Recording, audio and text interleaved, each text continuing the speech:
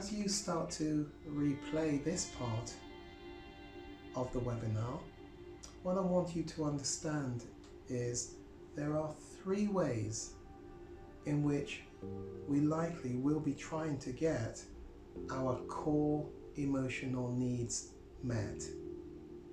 The first one is fight. We will do fight with individuals around us. So often it's a partner, a wife, a husband, the children, colleagues, friends. We don't necessarily do the fisty thing, as I call it, where it looks like a physical fight. So often it's a more passive approach to it, and the passive aggressive, I don't know if you know passive aggressive, I won't try and define that right now, but it's a more hidden type of fight. I often say us men have perfected a form of passive aggressive where we go into the quiet treatment, the silent treatment, when we have been upset by a wife, a female partner.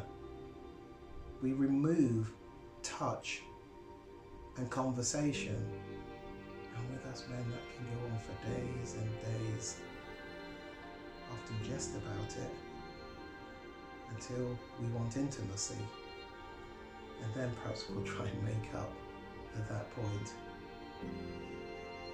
But we, men and women, with a passive aggressive approach, used to be tactile because somebody has upset us, that person, we withdraw from conversation with them and use minimalist words. We withdraw tactile touch, and that can go on for days, as I say. That is a form of fighting with somebody. Arguments as well, verbally fighting. You say black, somehow find myself saying white. We used to connect with our words, with our conversations, and more recently, somehow we're just missing each other constantly when we're saying something, when we're talking, when we're having conversations. What's going on? Maybe it's something to do with fighting the other person because we perceive they're no longer meeting our core needs. We can't put it into words.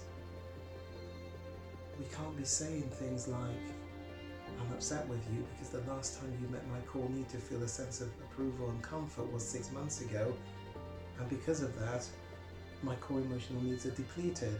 That's why I'm arguing with you, I'm picking a fight with you. And it's just, what? Reality is, that might be exactly what's going on. But we don't talk like that. Often because we don't understand the situation, the scenario that's playing itself out. Hope that makes a bit of sense. The next one after fight is flight. Why don't you write down this definition of flight? My definition of flight is we move ourselves out of the place where we perceive our core emotional needs are not being met, and instead we put ourselves in a different environment, a different situation where we perceive our core emotional needs are more likely to be met. I often use an example, and the example that I use to try and describe flight is this. Man and wife, I hope this isn't seen as in any way sexist, but we do have a stay-at-home mum. Let's give her 3 under 7 children. She's a busy stay-at-home mum. Life is full on. He is a high flyer in the workplace. He's up for promotion. He's working on a really important project to the company and doing a good job. Now, when he gets home, he wants to tell his wife about all that he's been doing in the office and the project and how well it is going and the fact that he's up for promotion. But as he gets home, let's say 6 o'clock, she's just about to put the last lot of bottles in the sterilizer for the night feed of the youngest. The washing machine's just been set off. She's just got the man's tea, given it to him. She knows that he loves for her to be in the room as he eats his food. But as she does do that, she actually starts to fall asleep. She is so tired and exhausted. And he respects that, and he understands that. And he loves her, he sees how hard she works, and values all that she does. But he would love to talk to her about his day in the work. So, in time, what starts to happen is he no longer comes home for 6 o'clock, but stays in work longer and gets home for about 7:30. He can easily justify why he's working long hours to his wife, and she understands. In fact, it's a bit of space for her just to get an early night. But in the staying in the office, of course, what's happening is he is getting some, not all, but some of his core emotional needs met. He's enjoying his project. That's given him a sense of whichever of the core emotional needs you want to choose. Now, let's put into the scene a secretary who makes a comment to him. I can see you're up for promotion. I can see the partners are really pleased with you. You're obviously very good at what you do. His eyes light up from her comments. They get chatting, and he asks, well, let me take you out to lunch and I'll tell you more about the project. Can you see where I'm going with this? They do go out to lunch. He shares about the project. She just needs to smile every now and then and nod every now and then. Not that she necessarily fully understands everything that he is saying, but as she gives him attention, he is experiencing a sense of a number of his core emotional needs being filled up, topped up. I often describe it a bit like, have you ever experienced being really thirsty, absolutely parched, a summer's day, you didn't bring enough water, perhaps you've been on a run, a jog or something. Have you ever experienced that where water just looks, in fact ice cold water, just looks so good, feels so good, parched? And you remember what your body feels like after you get that ice cold bottle of water and you start to drink. It's like everything in you starts to liven up and you just come back alive. I often joke, for those of us who are of this age, we remember this advertisement for Heineken. Heineken reaches the parts other beers cannot reach. Don't know if you remember that one. It's an age-related thing, don't worry if you don't.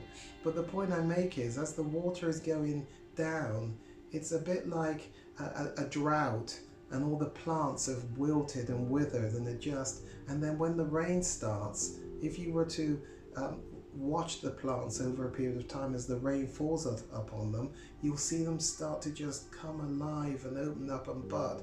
Well, it's just like that when you drink that water. It's just like that when depleted core emotional needs that have been depleted for long periods of time start to be met. So this secretary is starting to meet a number of core emotional needs, and he's coming alive, more alive.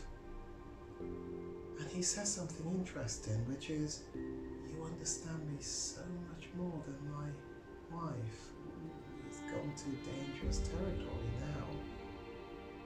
Personal with business. But that's the reality of what he's feeling. But recognize feelings aren't always telling the truth. You know that with sex, porn, love addiction, not always telling the truth. But the fact is, He has experienced such a high from her attention that he feels love and affection. It isn't love and affection. In fact, they meet a few times for lunch and they may go on to become intimate, to have sex. As soon as the sex is finished, for him, the bubbles bursts. No pun intended, but I guess it is, isn't it? Reality kicks in and he recognizes, why did I do that? Why did I do that? I know I don't love you. I know I love my wife. I don't understand why I've done what I've done. The answer is she met a number of his depleted core emotional needs, and he had put himself in danger because he had flight to get his core needs met. That's just an example. You don't have to take it too much as reality. Having said that, I am also a couples counsellor, a marriage counsellor, and that very much is what I see in reality. It's a flight in to get core emotional needs met.